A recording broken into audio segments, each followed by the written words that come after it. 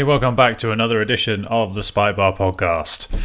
So look, it's been a few weeks since I last podcasted. Family vacation got in the way, and whilst I would have loved to have done an open preview and wrap up last week, unfortunately the allure of the swimming pool and the lounger and actually playing a bit of golf whilst I was away was too strong. But I think that golf did all the talking in the last couple of weeks. It's been a fascinating couple of weeks on the men's and the women's tours as well. So I think kind of first things first, I need to wrap up what happened at the Open a couple of weeks ago.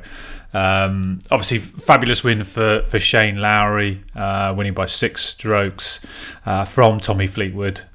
Just a lot. It was a magical event, wasn't it, from start to finish? I think the course was exceptional. Looked unbelievable, played brilliantly, offered all the tests that we would have wanted. You got a couple of random players doing pretty well, a couple of old stalwarts and the likes of Westwood doing well, and then obviously you've got the behemoth that is Brooks Koepka at the minute, playing unbelievably throughout the week as well.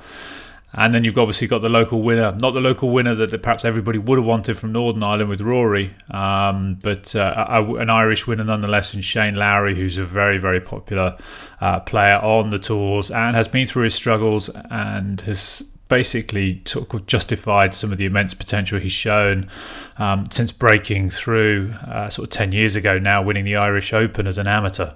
So an unbelievable event. I mean, kind of first and foremost, let's touch on the headlines. It was obviously bitterly sad watching Rory just capitulate under the pressure on that Thursday. I reckon his brain must have been running at sort of 400 miles an hour on that first tee shot, going OB and then sticking his second shot in the rubbish, and taking a quad on the first hole and finishing with a triple on the last. But what an epic comeback on the next day. I mean, he just showed so much fight and was unlucky to miss the cut by one shot. But it was gutting that he wasn't there. You could see how much it meant to him. His emotional press conferences and interviews after both days. So it was bitterly sad that he didn't make it there. But obviously he put all his efforts into supporting Lowry, and GMAC did make the cut, and again unfortunately Darren Clarke just missed out after a great opening tee shot and opening hole where he birdied the first hole of the tournament. So I felt very sorry for Rory. Not sure. I'm sure that it's obviously, we know it's going back to Royal Portrush. I think they signed a three tournament deal with the RNA to make all the changes that they did to the course and everything. So it will be going back, but just obviously Rory in the peak of his form. He's playing some of the best golf of his career at this stage, particularly on the PGA Tour. He's been unbelievable all year on the PGA Tour. So just will he get a chance in his peak to get back there? Let's hope he does. It would be a shame if he didn't get another chance to have a go at the course where he's obviously he had the old course record in the old setup before obviously the changes for the Open this time round. But going back to Shane, just a fabulous performance. He went into the final round with a 4-shot lead, as he did with the US Open back in 2016. But whilst he had a very sketchy first hole, he was unflappable really throughout, and shooting just one over in those very, very tough conditions on that final day was something exceptional to watch. So fair play to him. In terms of some kind of other storylines, obviously I think we touched on the biggest one, which is Rory. But I think kind of another cap off to Tommy Fleetwood again. I mean, what a player he is. He struggled on the final day, as did pretty much anybody who was starting in the last 10 groups with the weather that came in. They really got hammered by that weather.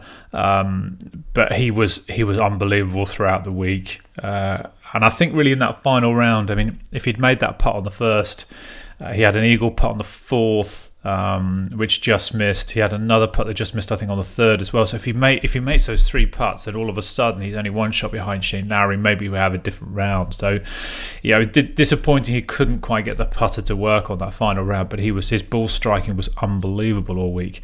His driving was superb. So another very solid performance, and he's getting a real building up a really good resume of strong finishes now over a couple of years. The only thing that's missing for him is that victory.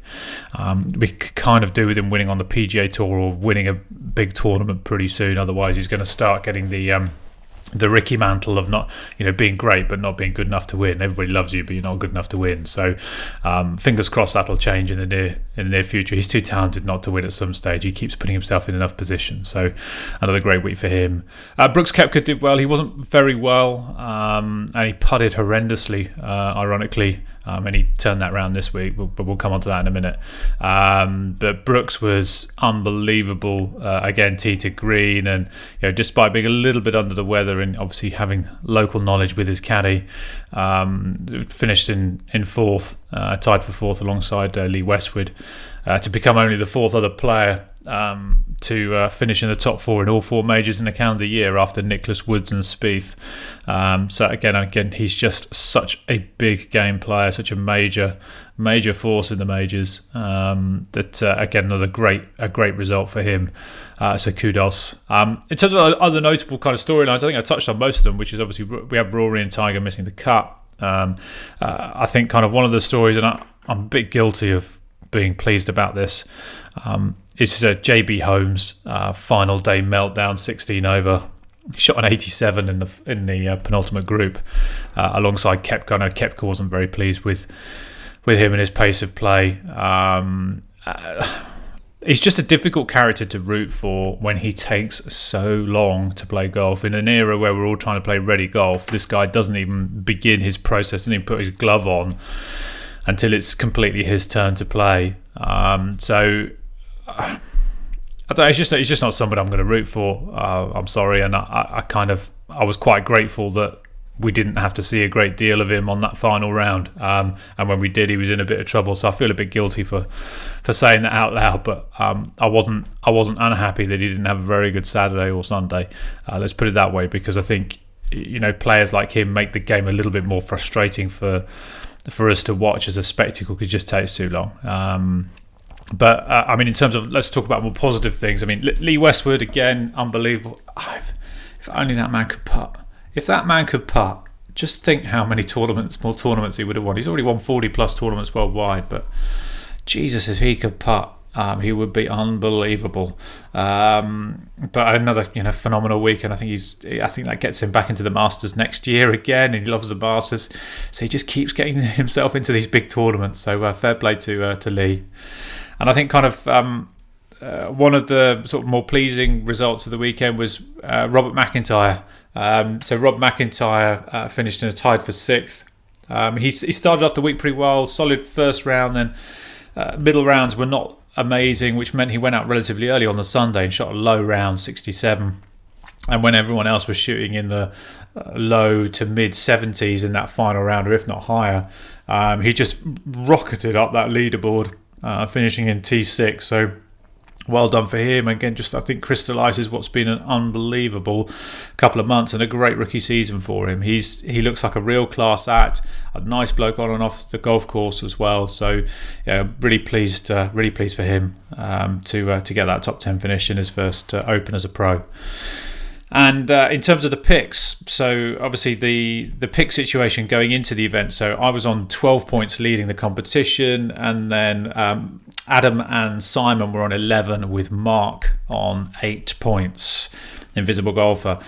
And again, we had a little bit of controversy, as we did with the US Open, in that actually Mark's outsider pick actually was the best finisher, so ended up sweeping all 3 points for the picks, much to Simon's chagrin. So for the second major in a row, Simon's 2 points gets nicked away from him by Mark getting 3 points for his Lee Westwood pick.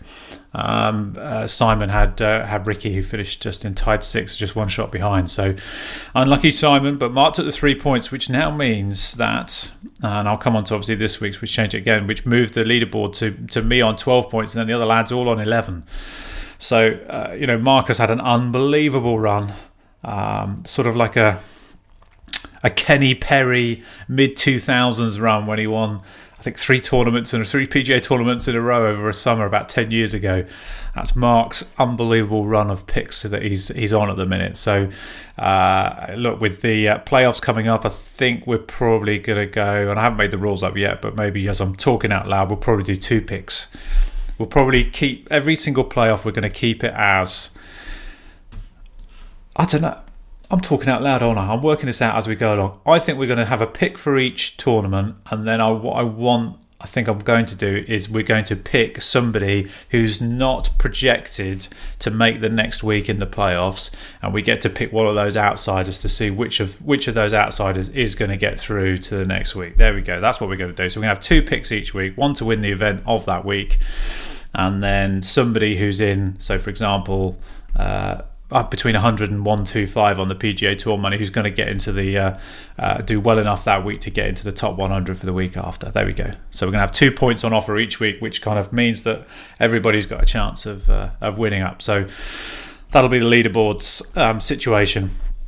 So moving on to this past weekend. So PGA Tour, well, there were two big events this week. They obviously had the WGC, which is top 64, or the top 50 plus a bunch of the winners on the PGA and Asian tours.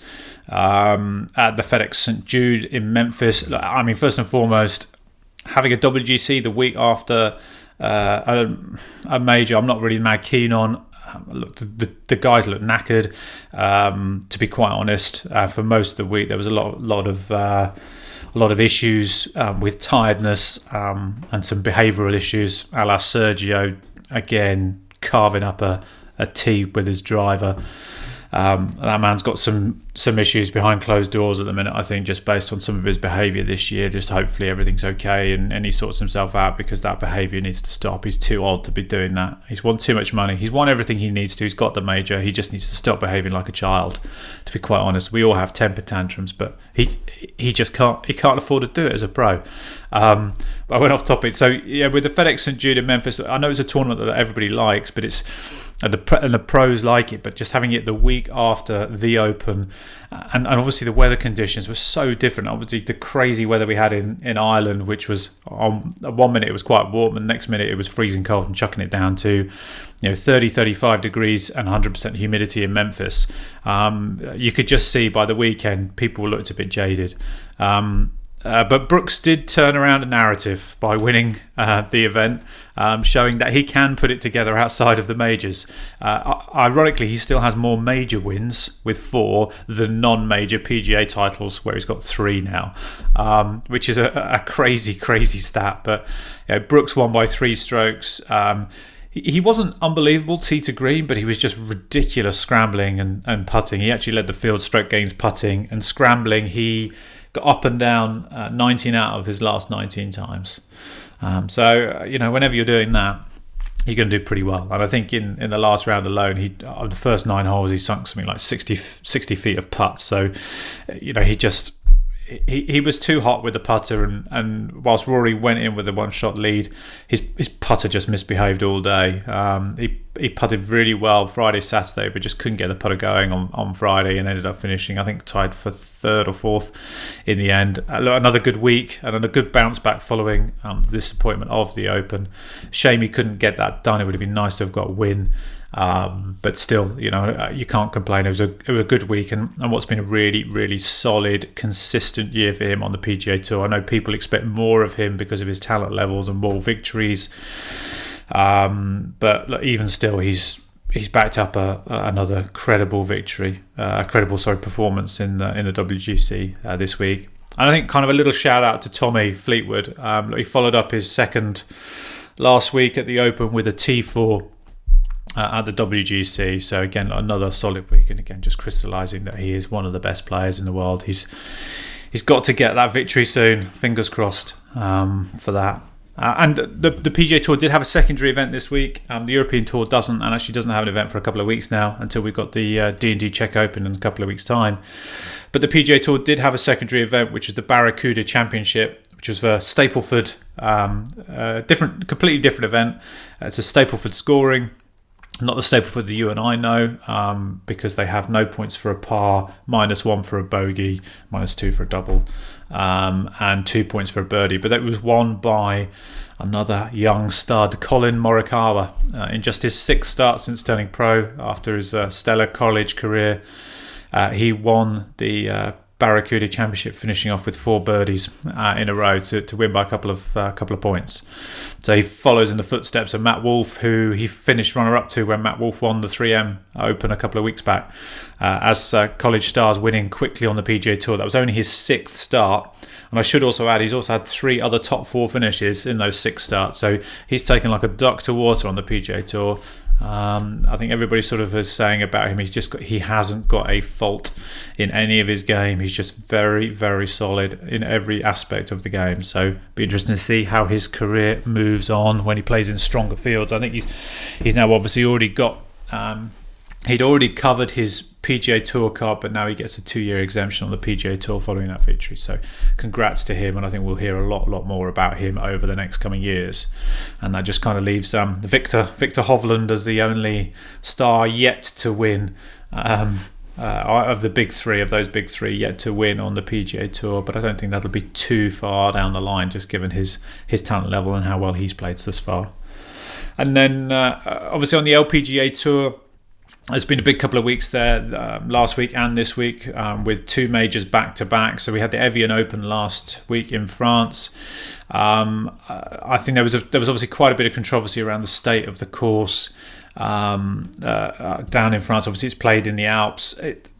The challenge that they've had in France, obviously, I think everybody in Europe knows. In the last couple of weeks, we just had a crazy heat wave, and in fact, there was a heat wave earlier in the year in June in France too. And I think that on the back of some crazy winter snow as well, just meant they couldn't get the course in the condition that they would want. So I know there were a lot of the pros, particularly Lexi Thompson, was sort of kicking off on social media about the quality of the course, the state of the golf course. And look, I know that they wouldn't have done it. It wouldn't have been done on purpose. And yes, she was sort of arguing that the men would have never had it in this state. Possibly not. But look, at the end of the day, it was a major event, and it produced a really good leaderboard and an exciting, interesting finish. And started the week in heat wave conditions, ended the week with, I think, them all wearing about 4 or 5 layers and cowering from the rain. So ultimately, it was won by Jin Young Ko. She won her 2nd major of 2019, holding off rookie Jennifer Koepka. Jennifer Koepka won the amateur event at the Masters earlier in this year, so you might remember her name from there. And obviously it's a rookie season as a pro. She seems to have taken it very well. So she was just beaten out by Jin Young Ko,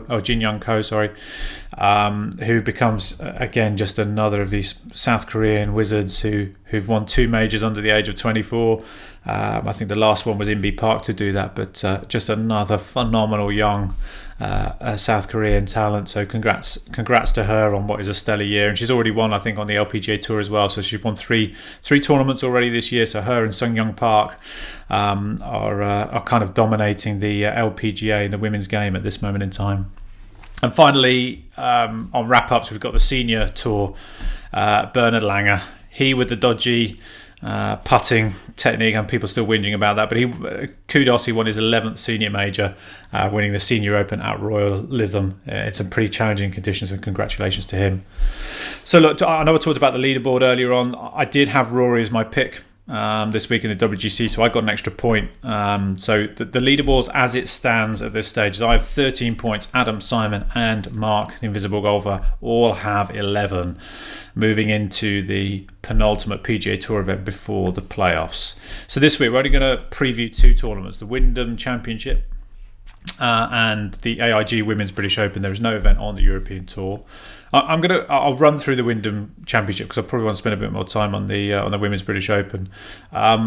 So the Wyndham is, as I just touched on, the last PGA Tour event for players to wrap up their cards for 2019-2020 season.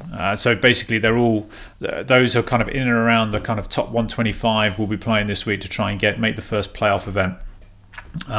It's a relatively weakened field, given all the golf that we've had over the recent weeks, obviously with the WGC, and obviously the Open, and then obviously the Irish and Scottish Open beforehand, etc.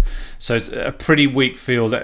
Only real big names out there. You've got Spieth, Casey, Webb Simpson, and Hideki Matsuyama. They're kind of the big names that are out there. Patrick Reed is also playing. I suppose he's a big name still, even though his form would suggest otherwise. So they're kind of the big names coming up this week. But this course is an interesting course because it's one of the ones that the non-bombers on the PGA Tour will have circled on their on their calendar as one to play, because it's not a bomber's paradise. This is a golf shot making course, so it's a second shot golf course. A premium will be hitting fairways and then approach to greens. So hit greens in regulation will be a key stat to look at over the week. So, not looking for those guys who are going to smack it really long, but actually, people are going to get on the green and putt well. I think, as was sort of shown by last year, the wire-to-wire winner was Brandt Snedeker. In fairness, he did shoot a 59 in the first round. So anyone who shoots a 59 has got a good chance of winning at an event. But his game is he's not the longest off the tee, but what he is, he's strong greens in regulation. He's a great putter. Webb Simpson as well finished T2 last year as well. So that gives you some sort of insight. Again, his game is get it in the fairway, get it on the green, and hopefully have a good week with the putter. One thing to factor in this week is the weather's going to look pretty dodgy over the first 3 days. It looks like it will clear up a little bit back end of Saturday and Sunday, but certainly over the first 3 days it will be somewhat weather impacted. So it'll be interesting to see how that impacts on the field itself. So, in terms of the betting, you've got Webb Simpson, who's leading the betting at 9-1, and Hideki at 14-1. Hideki's obviously shown a little bit of form in the last few weeks, or last month or so. Then Jordan 16-1, Colin Morikawa 18-1, Patrick Reed 20-1, Paul Casey 22-1, and Billy Horschel at 28-1.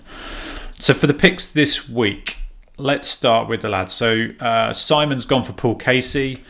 First time Paul's actually been at this event since 2015, where he finished tied for third. So I quite like that pick, 22-1.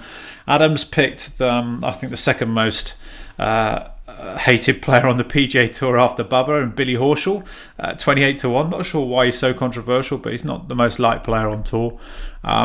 He's turned into some decent form. He's not really been contending this year, but he's had a number of top 25s this season. I think he's had 12 top 25s, and he finished T9th last week, so he's in some decent form already. And he's had a couple of kind of top 11 finishes here at the Wyndham previously. So again, good shout, 28-1. And Mark's gone for the favourite, Webb, 9-1. Obviously won here in 2011, T2 here last year. Been in some really good form last 18 months, so can't not see him contending. Obviously finished very strongly last week at the WC to finish second to Brooks. And my pick, I've actually gone with the young man, Colin Morikawa. Obviously won last week at the Barracuda Championship. It's a slightly stronger field this week, but look, he's already proven it in strong fields or stronger fields already on the PGA Tour. He just looks like he's riding a really good crest of a wave, and he's the sort of guy I think he won't relent. Not by everything I've read and heard about him. He's just going to keep pushing and pushing and pushing. So Colin Morikawa 18-1, that is my pick for this week. And then finally, let's talk around the AIG Women's British Open, which is the fifth and final major of the LPGA season. And as I mentioned earlier on, it's back-to-back. Obviously, we played the Evian last week. Slightly different conditions this week. I think the weather is kind of going to be okay. There might be a few showers today, Thursday. But outside of that, I think the weather's going to be playing pretty okay, sort of early 20s, bit of sun, bit of cloud, etc. So I don't think there's going to be a crazy amount of wind around. It's been pretty windy the last 2 days, but actually I don't think there's going to be much around over the course of the week. And this year it's played at Woburn again on the Marquess course there. It's a course I know pretty well. It's not too far away from where I live. I play there most months. And look, it's a great course, woodland, sort of tree-lined course. It's going to prove long, tough for women, but I think with their the strength of their short game, some unbelievable green complexes down there at Woburn, and it's also obviously a course that the guys here will know, or a lot of them will know pretty well, having hosted the course back in 2016 on the same course at Woburn at the Marquess. So look, I think the women, it won't be a bit of a shock. It won't be a shock to them. I think we'll expect some pretty decent scoring over the course of the week. Obviously for for an Open, we normally associate that with links, and as I touched on there, it's a tree-lined parkland course, so it's going to be a bit more of a similar test to what they get week in, week out on the LPGA Tour. So obviously, we had Georgia Hall winning last year, but that was a Royal Lytham St Anne's, which is a very, very different test of golf to what they'll expect this week. It won't be sort of crazy run-outs or big sort of fall-offs around the greens, although in places there are. It'll be very much more putting the ball in the right place. I think accuracy off the tee is going to be important on this golf course, because there are a lot of trees and you can get blocked out pretty quickly. So I think kind of accuracy off the tee. It's definitely a second shot golf course as well. I think the longer hitters will definitely perform better. An extra 30, 40 yards if you can get that. So expect some of the bigger hitters to do well, which is why, Ariya Jutanagarn won in 2016. I wasn't surprised when I looked that up when I was doing a bit of research into this, because look, she's one of the longer hitters on the tour, and I expect somebody who hits it pretty far to do pretty well this week. Another interesting nugget, maybe from a kind of an English point of view, is that this is obviously Charlie Hull's home course. So Charlie actually lives pretty much on site at Woburn. You can see her most days down there. So she's got a lot of local knowledge. I know she was a little bit overwhelmed. I think she finished 17th, if I remember, last time in 2016, but there was a lot of pressure on her at that time. She'd just broken through. There was no real other English women kind of contending at that stage, but actually I think there's a lot of good young English talent that'll be on display this week at Woburn. You've got obviously Georgia Hall, you've got Bronte Law, Mel Reid, Megan McLaren. All of these ladies have had pretty good results over the last few months, and I hope we'll obviously to be able to turn that into some decent results this year. In terms of the favourites this week, I mean, it's unbelievable how strong it is from an Asian point of view. I think you have to go down to kind of eighth or ninth before you actually see a non-Asian player kind of in the betting. So you've got Jin Young Ko, who's obviously won 2 of the majors this year. She's kind of leading the favourites, and then Ariya Jutanagarn, Hyoju Kim, Shang Feng, world number 1, Sung Hyung Park, who's flip-flops world number 1 with Shang Feng, then Inbee Park, Se Young Kim, before you then get to the likes of Lexi Thompson and Brooke Henderson. So I think odds are on that that we might have another Asian winner this year. But look, there's some great players in there. You've got the Corder sisters too, who are playing, Danielle Kang. Look, I think it's going to be a really interesting event. I'm actually going to go. Taking my little girl, my 7-year-old wants to go and watch, so we're going to go and watch tomorrow. I'm quite looking forward to going and seeing how these ladies play, because they'll play a little bit more the style of golf that amateurs will play. Obviously a lot better than us, but they'll hit it about the same sort of distances on a good day for us, I suppose. But it'll be great to see them in full flight and on a course that I've played beforehand. So I'm really, really looking forward to the Women's British Open. In terms of my pick, I'm actually going to go with Feng, Shang Feng. I think she hits the ball well. She hits the ball far. I just think she's going to break up the South Korean dominance. I think we're going to have a Chinese winner of the British Open. So there you go. They've got it for this week. Apologies, been a couple of weeks off now. I think I'm going to be back now pretty much consistently moving forward. No more holidays, no more breaks for certainly the next month or so. I've got a bit of travel coming up in September, but that with work. But I will be continuing to smash this out. So please do subscribe to the podcast on iTunes. You can also find it on SoundCloud too if you have an Android device. I want to get back into doing more interviews with people as well. So I would really be grateful if any of you guys have got people you think I should be talking with or trying to get interviews with. Please do reach out to me at the Spike Bar on Twitter. I'm always keen to get as much input as humanly possible from the audience. So please do reach out and let me know who you think I should be chatting with. But in the meantime, enjoy the golf this weekend. Thanks for listening. Cheers.